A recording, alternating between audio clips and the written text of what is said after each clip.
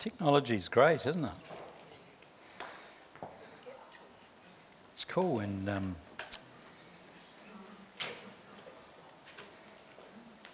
it does something you've never seen it do before. I'll be with you in just a moment. Hey, God is good. Amen. It's nice to be back home and to be preaching again here. Good to have you Good. around. Thank you. It's good to see you guys.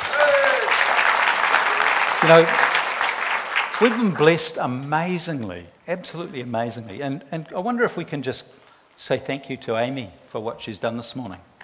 Wasn't that a wonderful just platform she gave to us to be able to worship, to give our hearts, you know, from wherever we are. And Andrew's poem brought out the wherever we are in life situations, good or bad, but we can choose to worship God. And I'm just so grateful for this church, for the heart for worship that's in the musicians and the people, and the heart to worship that's in you. And I believe God is incredibly, incredibly favoured towards you. Favoured towards you because of that heart that goes, God, I really want to connect with you today.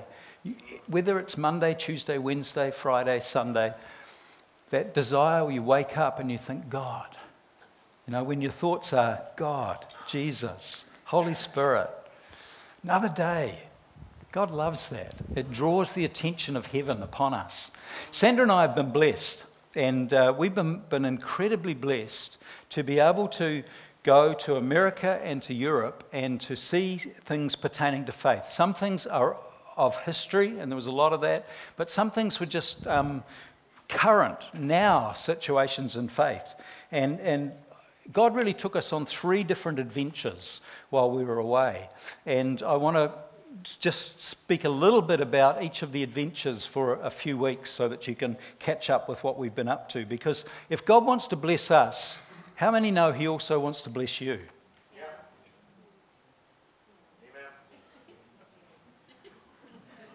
Amen. Seriously, He doesn't play favourites. If He does things for us, He also wants to do things for you, but He wants you to journey with what we've been on as well. So I just want to tell you a little bit of our blessing.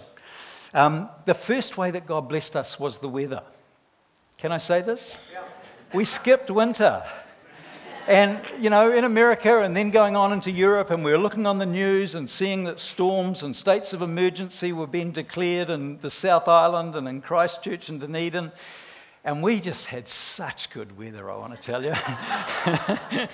In America, we were high 30s to low 40s. You know, we got up to about 43 one day. And this is what I'm preaching about. How much do you and I value God's presence? And do you know when He's in the room? Do you know even when He's on you? Have you got that wired? Can we just have a look at a picture or two? This is the pool in the house that we were staying at. So we would go to bed each night with a sleep, you know, after having had a swim, and it's still in the high 30s degrees as we went to bed, just really enjoying that. Next picture. It's a little bit blurred, but Bethel has acres as a church. They're kind of on top of a bit of a hill. Next picture. And here's Larissa just looking out. And that's what a lot of what we were in. There's a lot of land in America. It's amazing how much land they have. There are subdivisions, but even their subdivisions are spread out. Next.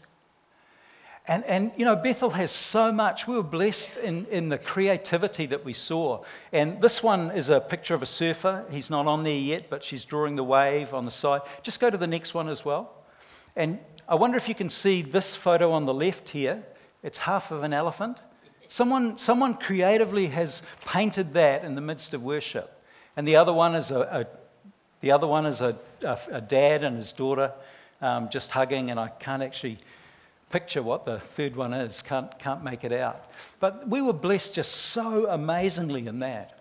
William was blessed. His parents discovered some money in an account and bought him a guitar. I mean, how much of a blessing is that? To go, not only be in America, but to get a new guitar. And we got to go with such good friends of ours. You know, Denise and Robert and Leanna, people that we've been journeying with all this time. It's just amazing. And some mentors of ours. Morris and Miriam. And staff with Melissa going. And there was Larissa and there was Robert and Robin as well. And just to be travelling with these folks was just such an incredible time. And we got treated like royalty as a team. There were about 1,000 people at the conference, and yet Sandra and I and Morris and Miriam were invited to go to Bill's staff meeting, the senior pastor of the church, with Chris Valaton and about 16 of his top team. And there's Sandra and I and Morris and Miriam, and we're getting to talk with them and engage with them and sit there and thinking, there's 1,000 people here. Why did we get selected to be able to be here? And it was summer break, and a lot of their staff were away, but 10 of their team took the time to come back and meet with us as a team and prophesy into our lives for over an hour. Just sit there and speak into our team of the things that they felt God was saying to us as a church together. And we had meetings with heads of their department like every day. There was just stuff available for just us from St Albans to be able to go to.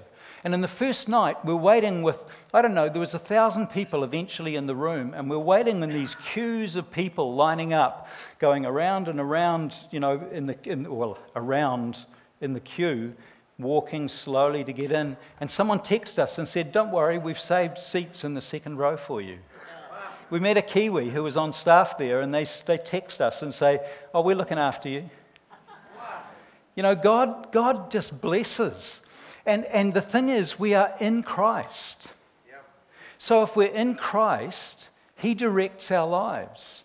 And He decides whether it's prominence or whether it's the back row. And God just for some reason said, come on, St Albans, I want to just absolutely bless you for the things that I want to show you when we're there. And what was really cool was Morris and I met a Kiwi and we got invited to watch the All Blacks Lions game. So we even saw that on the day that we were flying out. So there was so much blessing. But the greatest blessing that I experienced in Bethel was a revelation.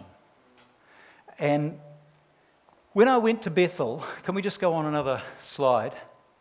Here's some of the team out with a couple of Kiwis also who were part of the conference. Yeah, Create Church in Hamilton. Another one. So when we were there was just so much. There's a dancer there. They dance on just a side section of the stage, and they paint just behind where they're actually dancing, and then the full music team that are there. You've probably seen it all on TV many times. But when I was there and just experienced all of that, and being in the prayer meetings that were there and the healing times that they had, I was just soaking up the presence of God, and it just made sense to me. It just dawned powerfully on me that the manifest presence of God that I was experiencing in that week of being there at Bethel wasn't greater than the manifest presence of God that I have experienced at times right here. Now, get this in context.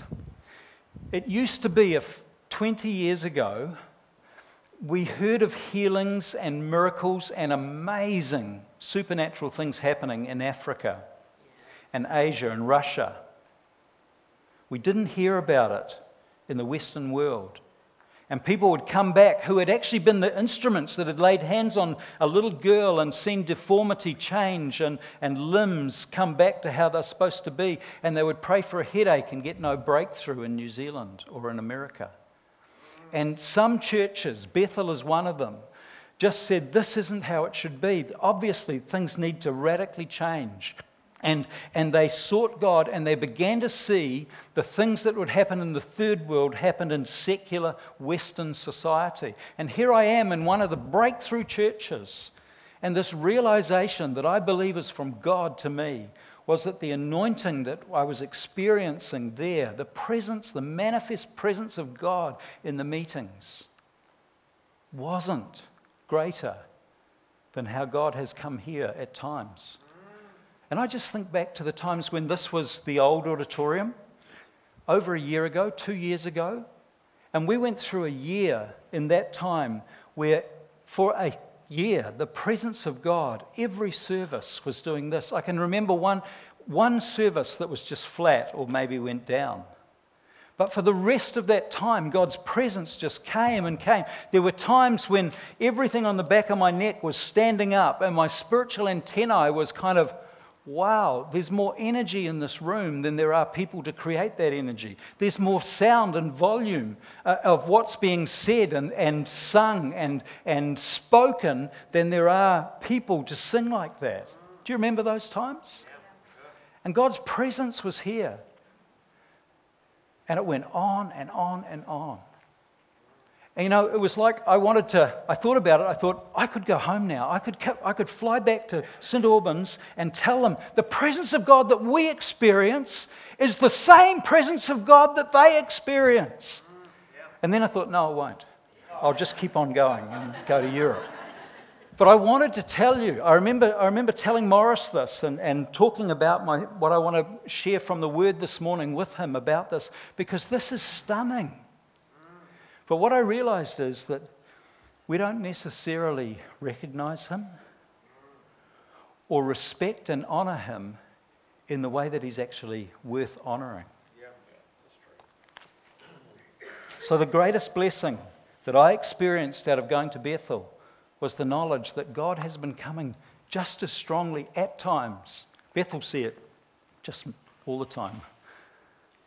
At times, right here in our church. So I want to ask the question, why is it so important to recognize and value God's presence? And to answer that, I want to ask another question.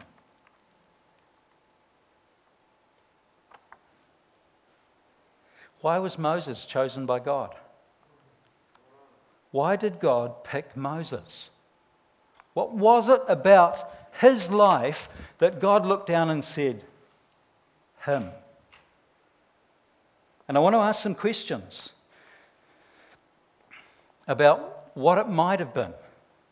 Moses became incredibly, incredibly powerful and influential, just a man that's revered in his day. And then after he died, he just went up and up and up in people's sights. By the time Jesus actually came, the Pharisees, the scribes, it wasn't WWJD, what would Jesus do? It was, what would Moses say? WWMS. If there was ever a question, it was WWMS. And they'd go, Moses, da-da-da-da, Moses, Moses. He became this incredibly influential person.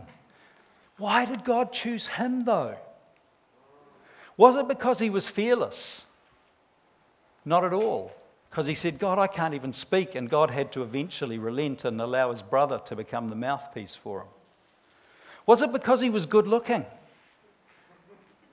Well, if you search Scripture, you'll find that that's never ever been a requirement or something that sets someone up. In fact, if you look at David and his brothers, the good-looking ones, it was no, no, no. Is there anyone else? Was it because he was less sinful than all the other Hebrews of that day? Well, no. He's a murderer.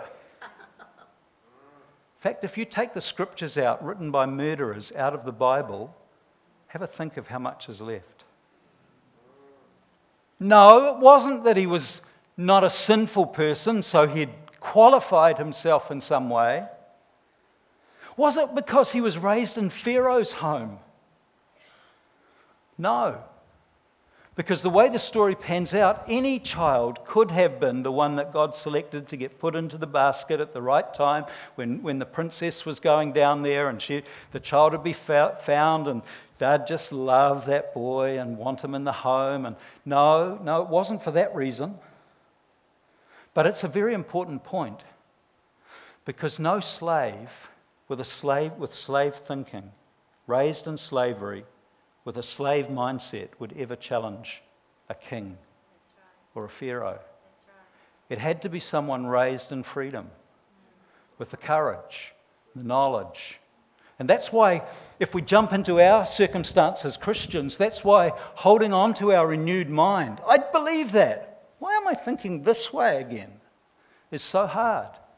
because we're raised as slaves and called royalty by God. And we have to learn to think like royalty. It's a good point.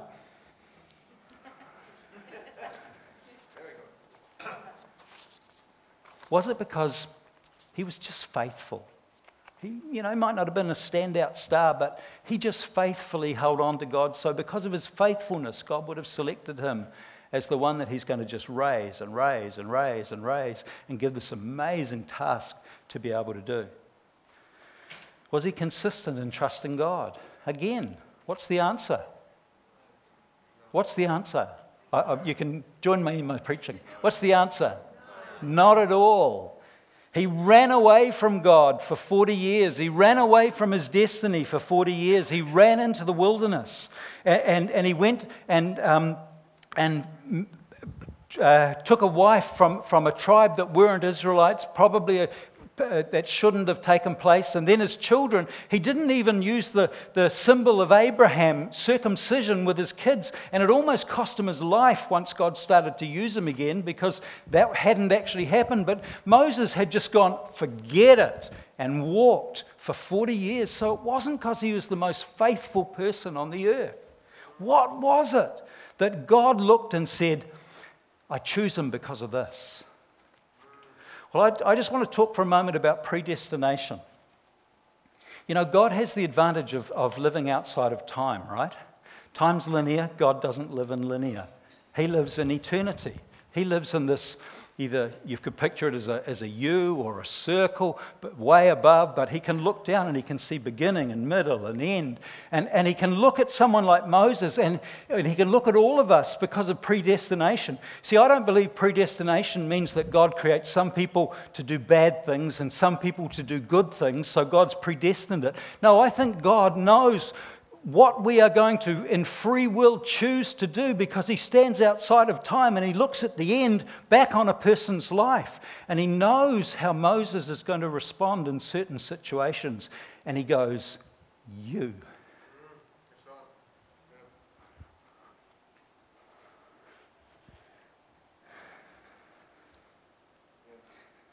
I want to suggest that the answer to why God chose Moses, that he, possibly singly in his nation, recognized and valued and embraced the presence of God. When everyone else said, that's fine, God, but I don't want that. When a sliding doors type moment happened, where history could change, it could spin, and what was supposed to happen in going this way, Moses, in the sliding door moment, might make the other choice and take everyone that way, which might affect even our being here today. Because he knew from the perspective of eternity what Moses would choose. He said, Moses, you're the person. Do you remember the movie Sliding Doors? It's like this. In the movie, there's a guy and there's a girl, and he's standing on the platform, like a platform here, and the train comes in, and the doors are closed, and they look at each other, and there's an attraction. Ping, you look good. And she's thinking, you look good. And it all depends on whether the doors open as to whether they will meet. And the movie goes through two scenarios. One where the door opens, he goes in, he gets to talk to her, eventually a relationship happens, and then they go back and they redo it again, where for some reason the doors jam and it doesn't open, and within a couple of minutes she's gone, and they never have the chance to meet again in their life. And his life, instead of going this way, goes this way. And what I'm talking about today is a sliding doors moment where Moses, if he'd chosen the other choice, would have affected history. And this is what happened. In Exodus chapter 33, verses 1 to 3, it says, the Lord said to Moses, get going, you and all the people with you, brought up, and all the people you brought up from the land of Egypt. Go up to the land I swore to give to Abraham, Isaac, and Jacob. I told them, I will give you this land to your descendants, and I will send an angel before you to drive out the Canaanites, Amorites, Hittites, and Perizzites, and Hivites, and Jebusites. Go up to this land that flows with milk and honey, but I will not travel with you. The NIV says, I will not go with you. I'm out, God is saying. For you are a stubborn and rebellious people. If I did, I would surely destroy you along the way. So we've come to this amazing point where God's been doing all this stuff, bringing the children of Israel out of Egypt. They're at Sinai. They've been up on Moses and God have been up on the mountain. And suddenly God's saying, I'll send an angel, but I'm not going. I'm out of this. And if I do go, you may not even get there. And if Moses had not valued and respected the presence of God, seriously, history would change. The context, as I said, is Moses has been up the mountain for a long time. And he and God have been having these long and detailed conversations about many things. You can go back to about chapter 19. There's 13 or so chapters of God and Moses, and God's just really detailed. It's got to be this, this, and this. He's got all these details of how he wants Moses to come down and to what he's to build for him. But you know, it's not just that. Because if you've been involved in a time when God has manifested his presence in a meeting, you'll know that time gets stretched and contracted. At the same time, God just upsets it. It's like when eternity touches time, things change. And you can be in a meeting where the presence of God will fall, and you think, wow, that's so good. That's been 5 minutes. And you get out of it and you think, that was 40 minutes. Where did that time go? It's why when God manifests his presence in revival somewhere around the world, meetings can go on for 5 hours or 6 hours or 10 hours. And eventually people that are running the meetings often have to go home. Go home. And the people are saying, why? It's only just begun. Have you experienced this? The stretching of time when God comes into a room, manifests himself in some way.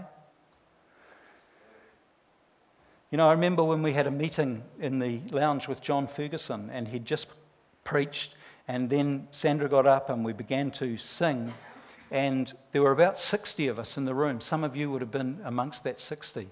And I remember looking around and seeing not 40 people engaged with God, not 59 people engaged with God, but 60 people just lost, just caught up in connection and communion with the living God.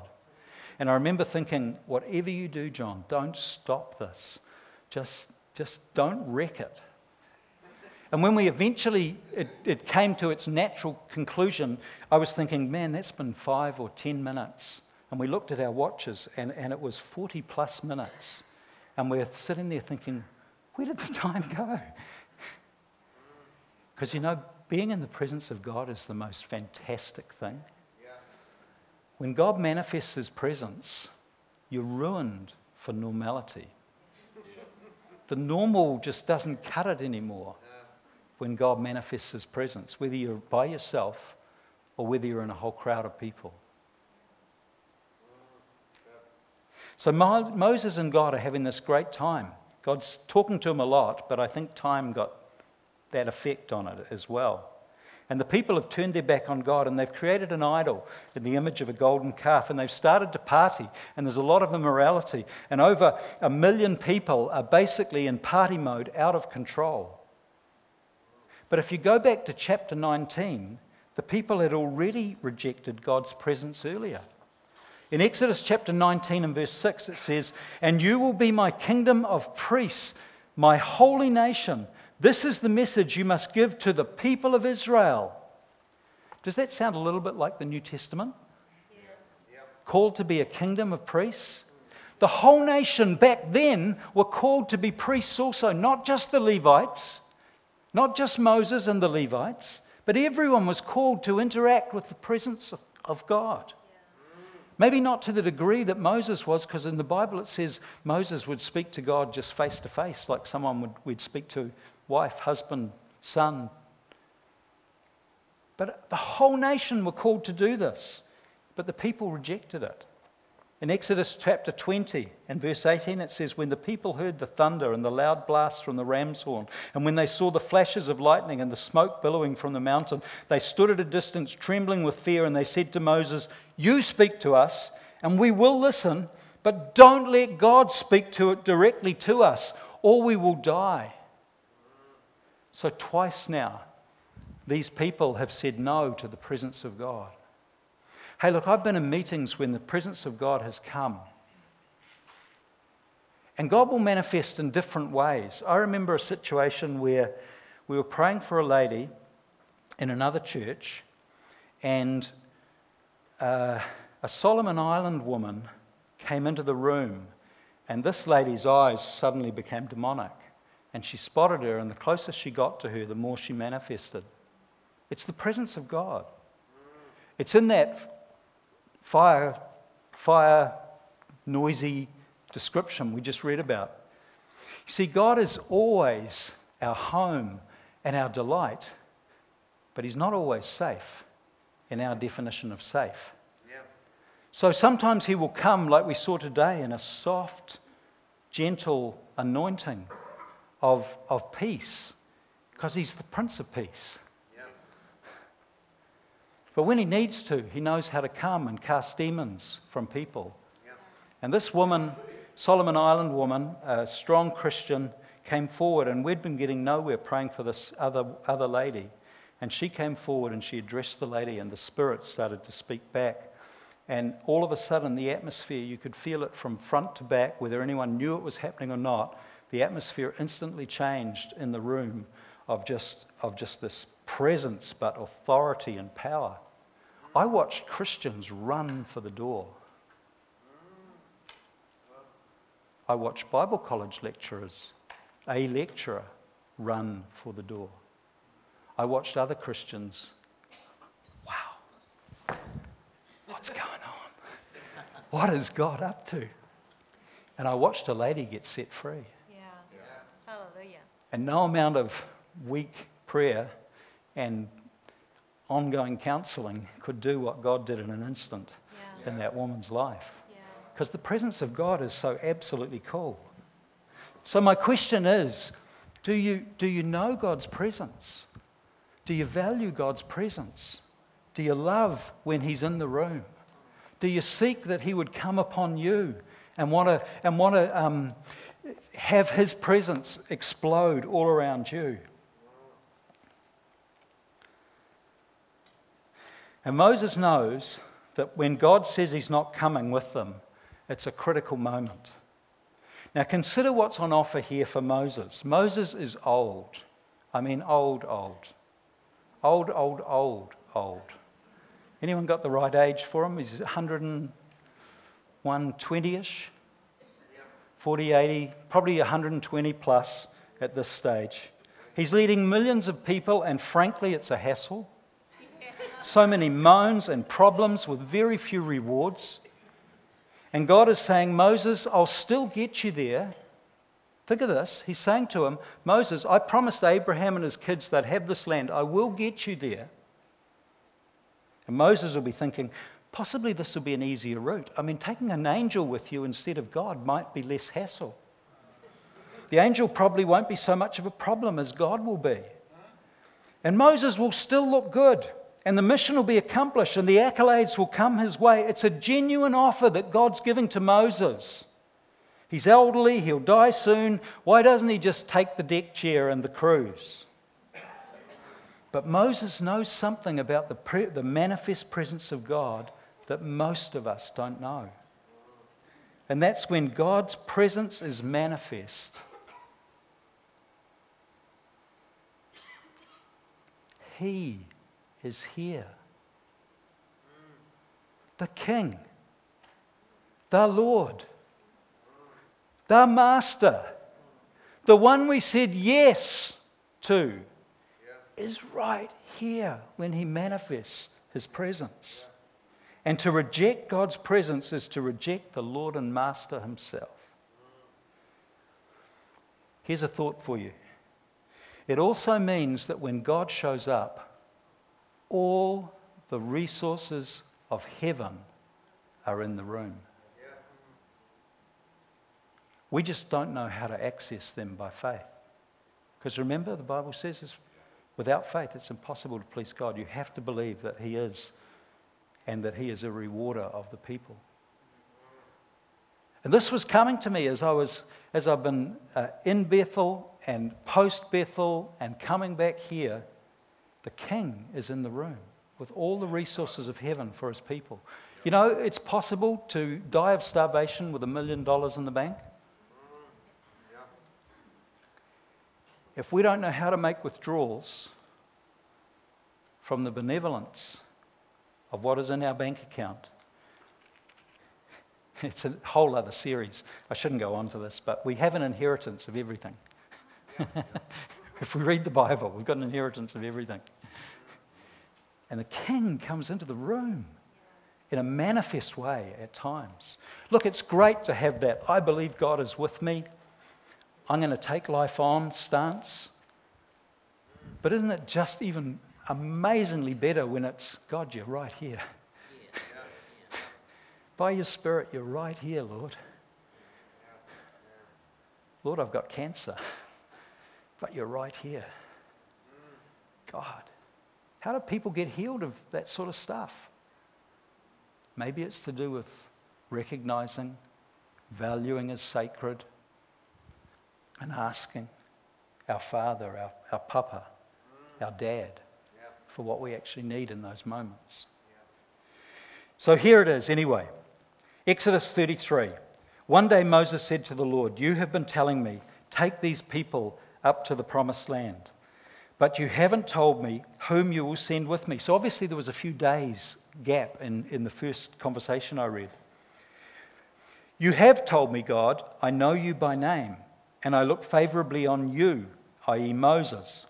"If it's true," Moses said, "that you look favorably on me, let me know your ways so that I may understand you more fully and continue to enjoy your favor. And remember that this nation is your very own people." When the people made the golden calf and God says, "Actually, Moses, it's over, you've got to go down the hill and sort this out," He was saying to Moses, "Your people that you brought out of Egypt." And now Moses is coming back to God and saying, "If I've got favor with you, please remember, it's not my people. These are your people." And the Lord replied, "I will personally go with you, Moses, and I will give you rest. Everything will be fine for you." And then Moses tries a second time and he said, "If you don't personally go with us, don't make us leave this place. How will anyone know that you look favorably on me and on your people if you don't go with us? For your presence among us sets your people and me apart from all other people on the earth." And the Lord replied to Moses, "I will indeed do what you have asked, for I look favorably on you." I'm going to do it for everyone because I look favorably on you and I know you by name. So why is the manifest presence of God important? Because God's presence is God Himself. It's not an angel carrying a little bit of perfume from God. It's God coming into the room. It's a person. The King and the resources of the King are in the room. So do you know when He's here? The Bible says we're to train our senses to discern good and evil, but we're to train them in so many ways. Do you know when He's here? Can you sense Him? He's not human, so unless Jesus personally materializes, we won't see Him in form like you and I. We won't see Him with our eyes. I remember John Wimber in 1987. He came to New Zealand for the first time, and I went to a conference that he was running. And he got some people up on stage, and he prayed for them. And as the presence of God came, they began to manifest shaking and wobbling and jumping and noise. And we all, as good Kiwis, sat there.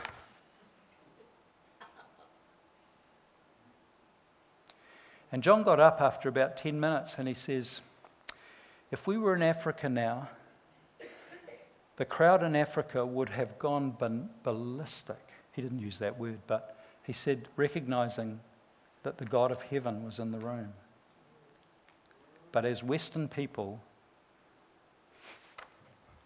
see, we'd be really happy almost if angels turned up and we could physically see that they looked like what we thought they looked like, and we'd be in awe. But God comes and he's not human, although Jesus is human, carries that form, and we go,